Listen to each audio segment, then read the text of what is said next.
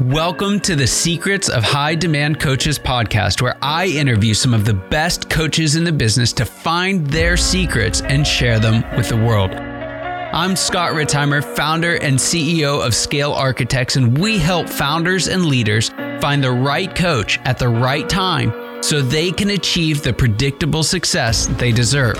And a huge part of that is helping great coaches do great work that creates enormous demand for their services with way less effort.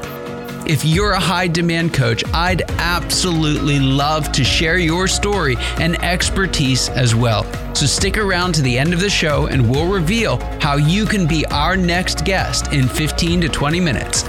Let's go.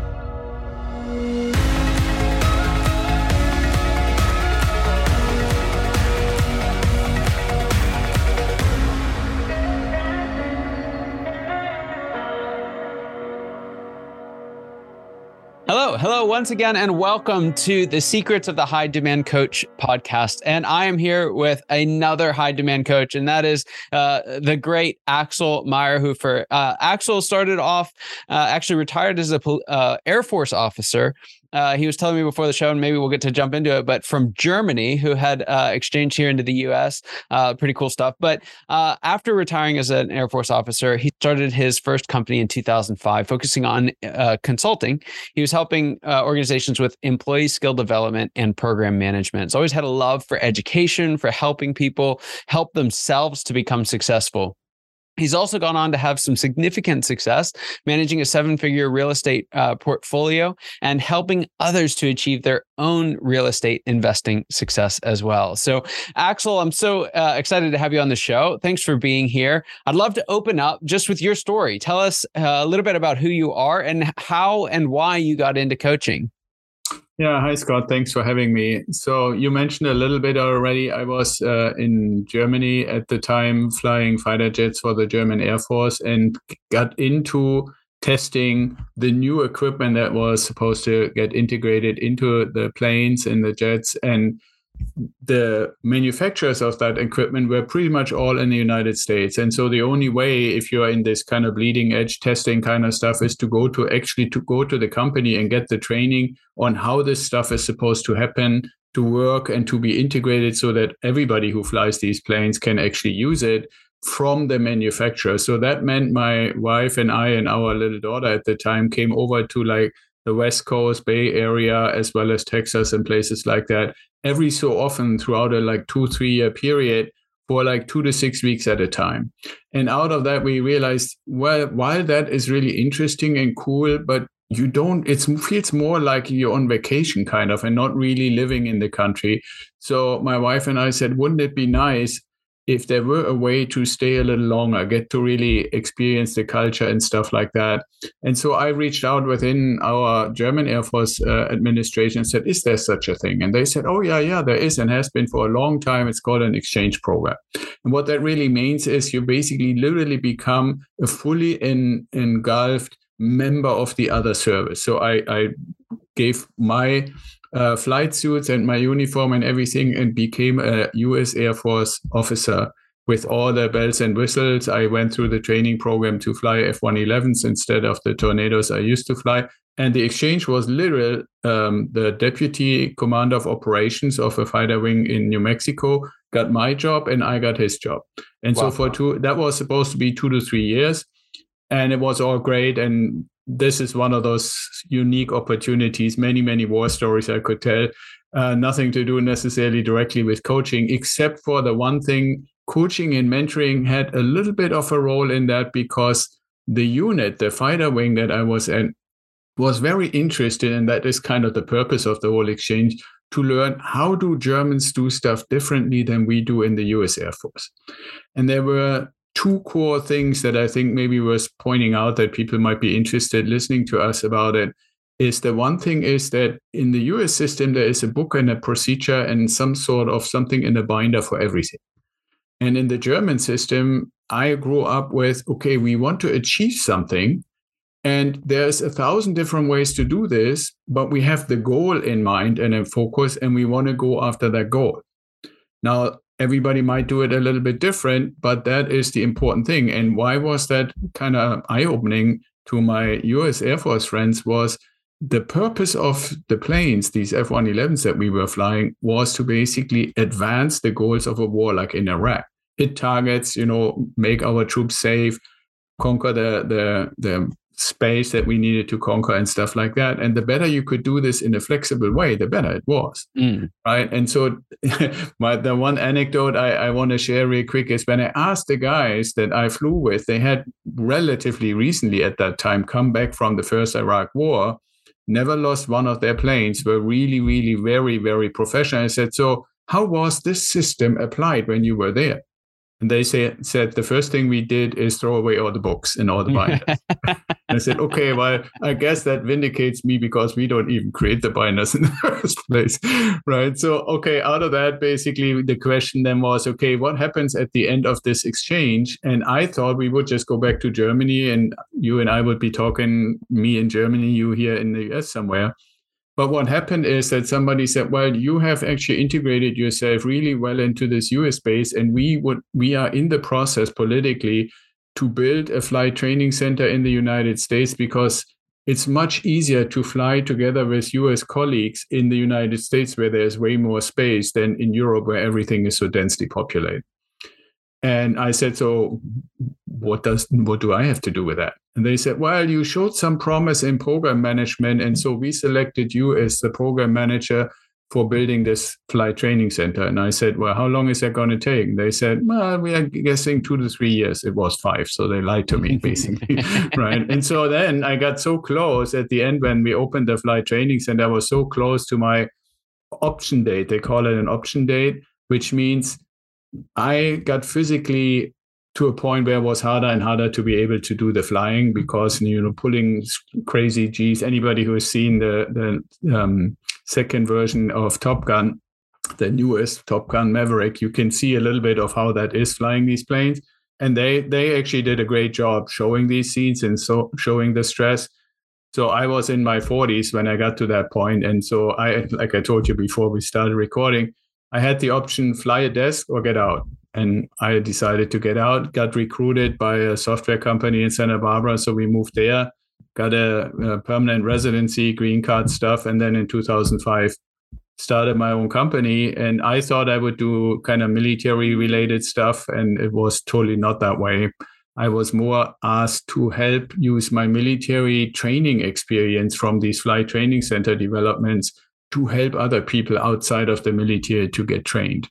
And that's, training, education, like you said, Scott, and mentoring, coaching. These things are all connected. And I personally always say you can learn something, you can transfer knowledge, right? And you can go to college for that, or you can take classes or learning programs or e-learning or stuff. But there's a different quality when you want somebody not just to retain and maybe apply the knowledge, but also change behavior. And that's where coaching and mentoring comes in. And I've always been fascinated in it. And that's where also Ideal Wealth Grower came in, because I feel that is the best so far I've had, at least, opportunity to really do a combination of coaching and mentoring to help people become successful in investing. Yeah. Fascinating. It as you're explaining this, I would say like the stereotype, at least that I grow up with, of German, function is even from like civil law where there's code for everything. And it's just this very precise, very methodical. And to hear that that's actually completely flipped, especially when you like see at least the depictions in the movies of like the US Mavericks, it's like, throw away the book all the time. Fascinating to hear the differences in those two systems actually being the opposite of what I would anticipate. And yeah, I mean, the parallels that come in to the business world are there all the time, right? You can make policies, you can make protocols until you're blue in the face, but ultimately it's the people that really move the organization forward. Yeah, right? Absolutely. I would agree with that. And to your point about the precision and the organizational component to all these things, whether in the civilian world or the military world, what I would say is to have a really, really thorough understanding of whatever the subject matter is that you are involved with. I used to say, and people used to accuse me in my flying times, especially during the test flying time, that I knew the bits and bytes by their first name. That's a level of excellence and mastery to strive for. But then the important component there is to say, okay, that's my foundation. Now that I know, and you apply this if you run a company or that provides a service or that provides a product or that makes medicine or whatever it may be, that should be, in my opinion, your foundation. You know, excuse the French, you know your shit as well as humanly possible. Yeah. And then based on that knowledge, you can see and decide what different avenues can you take.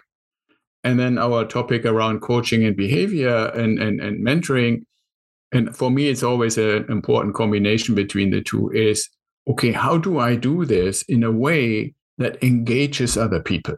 Right. Whether I'm in a leadership role, I'm in a management role, I'm in an innovation role, in a creator role. It's one thing to know your stuff, to know your procedures, and then be innovative to help the vision of the organization, but you typically can't do this all by yourself. Yeah. And the behavioral component, the emotional intelligence, the communication intelligence, those are the things that I believe coaching and mentoring bring to the table. But if you don't make the necessary effort to build this foundation, either the German way or the American way, but have that foundation, then you will struggle on both ends, because both are really pretty big tasks, as a personal goal, a personal task to say, okay, how do I get to know as much as I can about the subject matter? And how can I actually also learn to bring the right engagement to the effort? I heard it said once that bad musicians are bad because they don't know the rules, and so they break all the rules, right? Good musicians are good because they know the rules and they adhere to the rules, but great musicians are great because they know the rules and they know when to break them. Right, exactly. And so I can definitely see the pattern there that you're drawing out. Now, okay, so tell us a little bit about the work that you do then, because coaching and mentoring can mean a lot of things for a lot of people. Program management, skill development, these are big ideas, right? So tell us a little bit about who you tend to work with and how this shows up for them in the real world. Well, there are a couple of things to touch on. The first one, I would say, and to a later question that you promised to ask, I will use that probably as one of the biggest secrets, if not the biggest one, is that we live in this unfortunate environment in the English-speaking, especially the United States world, where the term coach, and then obviously the activity of coaching, has two very, very, very, very different meanings. And I'm not just saying this because I think I'm smart. I actually decided to get a PhD in that. That was my study. Internal and external coaching in business. But what I found in the study when I interviewed coaches, and I know that you do this in your podcast all the time, is that when you ask people on the streets or in business, which I've done many times, what does a coach do? The first, in most people's mind, reaction is something like, Cleveland is playing in the NBA finals and LeBron is basically there with the coach, and they have this little whiteboard and somebody draws up the play that basically says, you go from here to here to here to here to get the ball to LeBron. He takes the shot and the shot goes in and they win the finals. And what that guy drew on the little whiteboard is coaching, right? And that is basically telling other people what to do in which way. That's one way of coaching in sports. And then there is the other way of coaching, and the one that I'm practicing together with mentoring is to help people discover a different way to accomplish their goals by changing their behavior. But it's not me telling them this is what you need to do, and this is where LeBron has to be on the court, and this is when he needs the ball, and this is the shot that he's doing, and if he is covered, then who is doing. That is telling people what to do rather than, let me ask you, Scott, or whoever else we're talking to, what you want to accomplish and where are you currently struggling? And how can I help you discover ways to overcome these obstacles, take advantage of the opportunities, come up with a plan of action, and then help you, guide you along and hold you accountable to actually make it happen. Right. So in that scenario, I'm not telling you what to do. You discover what you want to do and can do to accomplish your goals. And why I'm saying mentoring is such an important thing in my view is, if you come to me for residential real estate investing it would be probably a little bit funny, if not borderline ridiculous, when I know and have studied this for 10 years, to try to pull out of you what might be the right way, right? Instead, for anything that has to do with that topic, I would be much better off, and you would be much better off, for me to share what I know. And now let's put that in contrast to what you want to accomplish. So sharing my knowledge, updated to right now what's applicable, is the mentoring part.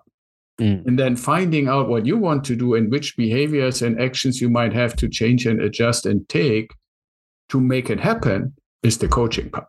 Yeah, that's excellent. And what would you say is some of the most important work that you do for your clients?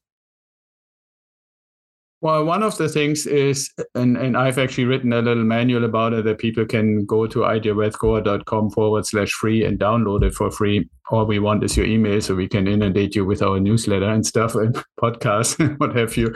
But one of the biggest things is to change people's mindset in the context of investing and building a passive income portfolios to reach what I call a time freedom point, which is the point on the calendar somewhere in the future where you no longer have to exchange your time for money. You don't necessarily have to have a job anymore because you have enough passive income, which doesn't mean you have to stop at the time freedom point. You now have the freedom to make that decision on, do you want to work full-time, half-time, part-time? Do you want to live your passion and not do that job anymore? That's the freedom part of that time freedom point.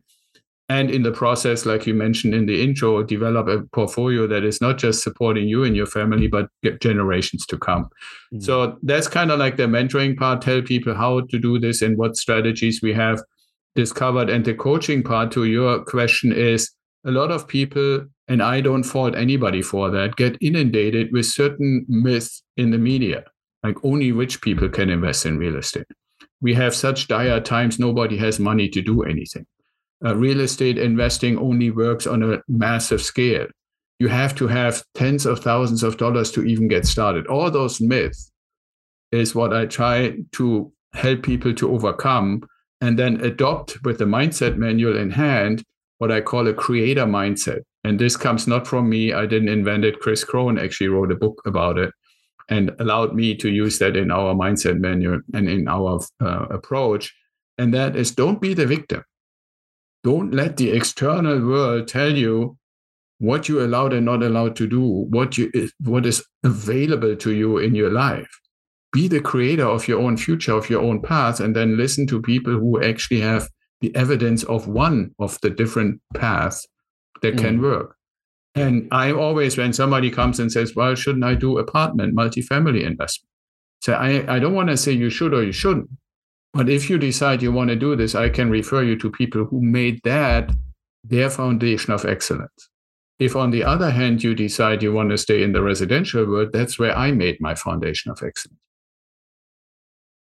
So I hope that kind of gives you. No, I think that's so important. And I think something, kind of even zooming out from real estate is that there's the right, coach, mentor, consultant. There's the right person to help you in the right place, right? It's not a one size fits all thing. It's not even about good coach versus bad coach. It's about the right coach versus the wrong coach. And I think that's something that you're really, accurately drawing out is when you have someone who can come alongside, and I would, in your language, just to be clear, I think we're more in the space of mentoring, but where people get it wrong is, they're looking for someone to help them and they kind of go to their buddy and say, hey, who helped you? It's like, well, this person did. It's kind of like going to someone and saying, hey, what doctor did you go to? And they went to this heart doctor. What you really need is a foot doctor, right? Like there's all these differences. But when we lump them into one general vague thing like coach, I need a business coach, right? Someone told me I need a business coach. We lose that nuance, right? We lose the specificity of it. And then, if it doesn't go well, we chalk it up to coaching being broken in some way, shape, or form, rather than recognizing we didn't bring the right help in the first place. Right, exactly. Well, and the question, when somebody says and discovers that they believe they need a coach or a business coach or an executive coach or anything along those lines, and let's say they came to me or to you, my first question would always be, what is the need? What is the thing that you say you are in need of? Not in the sense of the coach, but have you discovered that one of your behaviors doesn't work? Have you discovered that something isn't working quite the way you want it to work, and you try to find out why?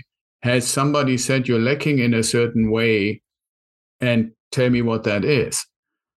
So this declaration, I believe I need a coach, as great as it is as an opening of the door, for me, it's very important to say, okay, try in your own words to describe what kind of a change you are looking for. What would be the ideal outcome at the end of any kind of engagement that you and I have with each other, so that I have an idea if what you just said, Scott, if what I can offer is actually a fit, right? And whether I take the example of, okay, if you want to build a residential real estate portfolio, then I'm a fit. If you, on the other hand, want to do multifamily or storage units or something else, build a factory, I'm not a fit.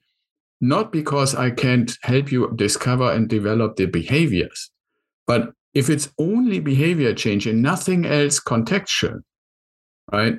Then that's, to your example, if you say, I need somebody with a medical training. Okay, but ultimately you want some specificity. Yeah. Like the foot doctor versus the heart surgeon versus the oncologist or something like that, right? Just talking all day long about how can you better engage a doctor on the topic of medical advice or medical engagement is one thing. And that's why I feel when you say what is the right or the wrong coach, there is the purity, like the International Coaching Federation, for example, proposes the purity that everything that happens in coaching sessions and coaching development has to come from the coachee. That is a very pure way of looking at it from a conceptual perspective. My problem, and I'm first to admit that I have a personal problem with that, is that when we have conversations, we need to have something that we can anchor the conversation in. And obviously, that would be in whatever topic or thing, world, business, company, job you're living in. So if you have somebody who has basically no idea, if you say, okay, I'm a banker, and all day long I'm struggling to do my banking job better so I can become the branch manager, and I have no clue whatsoever what money is and how banking works and all of that. Yes, I can help you discover behavior change, but the conversation will be so much richer if I have something, at least some sort of a foundation, right, that I can empathize with you. I can actually connect with you. I can basically not just say, tell me more. I can say, have you looked into this area? Have you looked into that area? Yeah. Right. And I can tell you a little bit and I don't know if you were planning to ask that or not, when it comes to how do I actually get people to sign up for our program, whether they are business owners or individuals, it's typically because I'm writing constantly and providing content in the platforms and in the places online that cover certain topics that I believe I can contribute something to. So one would be a platform called Bigger Pockets. It's the largest in the world place where all people interested in real estate investing congregate.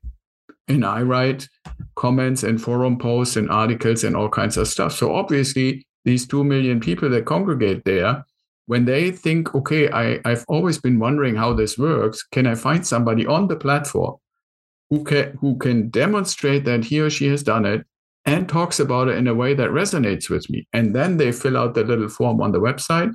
Well, now we have a totally different entry to the first and I think subsequent conversation. And if we're talking business coaching and mentoring, I have studied this stuff and I have a philosophy based on John Cotter's approach to change, because that's pretty much what we all live through in life. A certain circumstance of change, whether it's a good change because we got promoted and we suddenly realize, holy shit, I was really good in management. Now I'm supposed to be a leader. Now I'm not executing the strategies that some leader has given me. Now I'm supposed to come up with these strategies. Right. Right. So how do I do this? Right. And as soon as you start doubting yourself, then obviously not as effective anymore as you were when you were a manager. That's when you need a coach to actually take this positive transition and live into it and fill it with your capabilities. And I always say the first thing when we have that first conversation is, do you really think they would have promoted you if you don't have the potential to actually make it? Right. Right. So let's take that as our foundation. Now let's find out, right, together. What does it take? Well, how can I do this? I founded 2 businesses, right? Because that's what I mean. You know, coaching is one thing, is pulling out from people what they can and need to do to take advantage of opportunities, overcome obstacles, and reach their goals. And mentoring is, from a coach's perspective, from a coaching business perspective, which are the areas where I can actually contribute something where the conversation is rich during the coaching sessions. Yeah. And not just, okay, I'm applying a mechanism that I've learned in some coaching certification program, but I don't really know what you're struggling with contextually. Yeah. Oh, so much good stuff in there. But I'm eager to hear, and you've alluded to it already, so I'm ready to dive in. But what would you say is the biggest secret that you wish wasn't a secret? What's that one thing that you wish everybody out there listening today knew? I want to limit it to the United States, or people living and having grown up and coming from the United States as a country. And that biggest secret is to realize that coaching has nothing to do with the person that you ask to help you to provide you with the solution or the answer. If you look at it, if coaching in and of itself is helping you to discover the answer, it's not drawing up the little play on the little mini whiteboard and then get the ball to LeBron. You are the source of the answer. And for me, that's the biggest secret. If we could make this, everybody understand, especially business people listening, you have the answer. You may not have really looked at everything. And what you're asking somebody as a coach to help you with is to explore all these options and then decide, now that I can see them, because we had these really meaningful, deep conversations, now I can decide which one I want to take and make my own. And then have the coach in the secondary role after the discovery to help you along and really start filling it with life. And which is oftentimes also very desired, especially in the business community where we are all super, super busy, is holding you accountable to really make the change. Right. That's why a secondary, quote unquote, secret that I would say, if that's allowed, is you want your coach to have a concept on how you will be able to apply this change. Not just to yourself, but also to the people that you engage if you do it in business. And I mentioned to you, John Cotter, Leading Change, or what I actually recommend to anybody listening, get that little book called Our Iceberg is Melting, that talks about change in a really, really nice way. And that's my philosophy. That's how I help people to actually live into and execute on the change. There are 100 million other ways on how people can help others in coaching and mentoring to afford the change. But I believe, as a secondary secret, you want to be able to ask your coach, okay, so if I discover my way and now I need to make these changes, how will you help me make that happen? And I would say, I get you the little book for free. You read it, then we talk about it, and then we actually execute. Yeah. That is a brilliant question, because I think one of the challenges that folks have is, how do you know who the right coach is? And I think that's easily one of the best questions that I've heard to help filter that out, right? Because it's not just, do I like you, right? And in the kind of the pure sense of the coaching, it can be like, well, if all you're going to do is sit there and ask questions, I can bring in anybody, right? You can Alexa.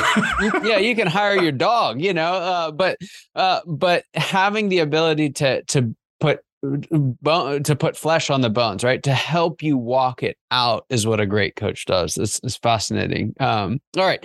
So last question that I have for you here, and that is that I know that, as coaches, we have a knack for giving our very best time and energy to our clients, and kind of leaving it all on the table, but leaving, very little for us on the side. And I know this is especially an area that you focus on a lot. So I'd love for you to take off your coach mentor hat, put on your CEO hat, and tell us a little bit about what the next phase of growth looks like for you and your business.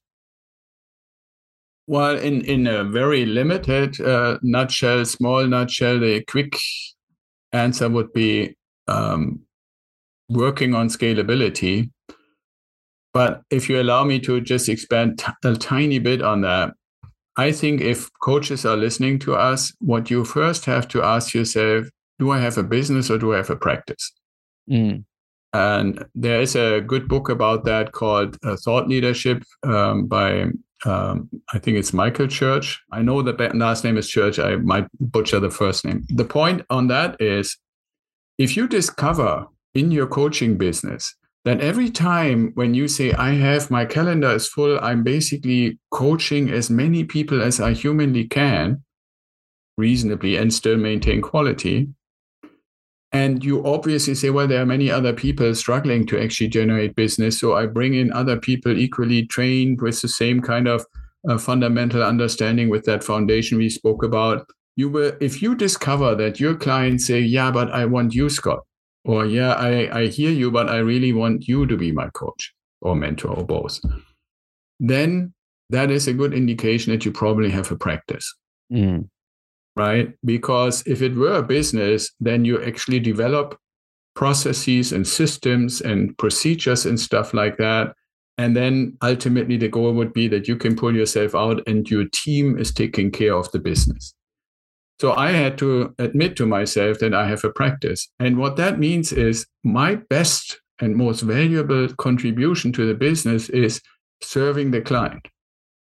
And so to answer your question in a little bit more elaborate way is I'm getting and have already gotten people on my team who do pretty much everything else, from you engage with Nadine to set us up for the schedule. I have a guy who does the website. I have a marketing guy. And as we have, and I'm not claiming that I'm completely booked out or anything like that at this moment, but it fluctuates because the need for coaching is initially very intense, and then it can moderate a little bit based on availability and where we are in the journey and stuff like that. But still, if I want to make as much of my time possible available for coaching and mentoring, I need to grow the team and the team of support people who do everything else other than the coaching and mentoring. And that's what I'm doing. But it also means when you admit that you have a practice that you can only, and I mean this in the nicest way, you can only accept so many patients.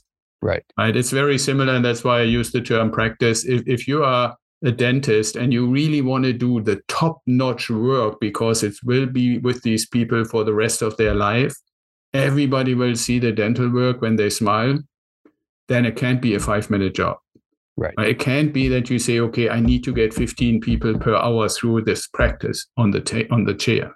You have to make that as a conscious business decision to say, okay, my sessions are always 45 minutes, and then the other 15 minutes of the hour is a little bit before and a little bit after. We use all the gadgets we can with Zoom, with transcript, with recording, with chat recording, audio, video, everything. Every session is given to the coachee or the mentee. All that technology, but still, it needs to be an hour per person. And that means there's only so many that you can do per week, per month, per year, right?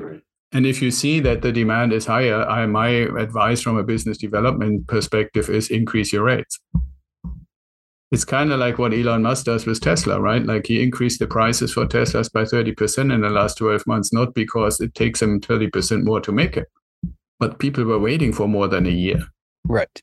So when you bring it up to a level where you eliminate certain people, then you can manage the wait list. And I really believe coaches should be open to tell their clients, hey, sorry, I'm pretty full. I can put you on the wait list. It might take fill in the blanks amount of time before I can take you on. Right. If they really committed and it's not like a life and death urgency kind of thing, then they will wait. Yeah. Excellent. All right. So I know there's some folks listening that are saying like, I absolutely love what you've said. They're resonating with every bit of it, and they want to know how they can connect with you and learn more about your coaching, your mentoring. Where can they find you, and how do they start? Well, the easiest is if you go to idealwealthgrower.com, and I'm assuming you would put that into the show notes or something like that. If you wait about 37.5 seconds, there will be something popping up to say, let's schedule a strategy session. So that would be one thing. Or you could sign up for the newsletter and I would find out about that. Or you can just write an email to axel@ideawestgrower.com. So, and by the way, if you put ideawestgrower.com in Google, we're pretty much everywhere, pop up all over the place. So there's easy ways to get in touch with us. Excellent. Fantastic. Well, Axel, is tremendous. I loved every minute of this conversation. There's so much wisdom that you brought. I so appreciate your willingness to share with me and with the audience. For everyone listening, thank you so much for spending your time with us. Your time and attention are the biggest honor that we could receive. So thanks for being here with us for this conversation. We look forward to seeing you next time. Take care.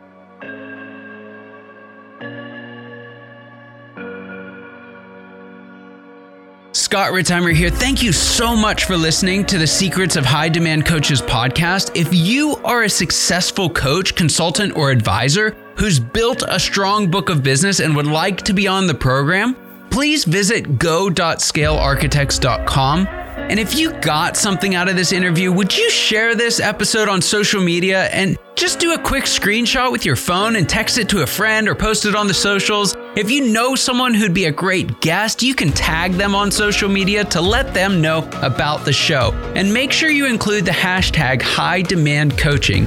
I love seeing your posts. I love seeing your guest suggestions. Thank you so much. We are regularly putting out new episodes and content. To make sure you don't miss any of those episodes, go ahead and subscribe now. Your thumbs up, your ratings, your reviews, they go a long way to help us promote the show, and they mean a lot to me and my team. If you want to know more, you can go to our website, www.scalearchitects.com, or you can follow me or the company on LinkedIn, Facebook, or Instagram. Thank you so much for listening. We'll see you next time.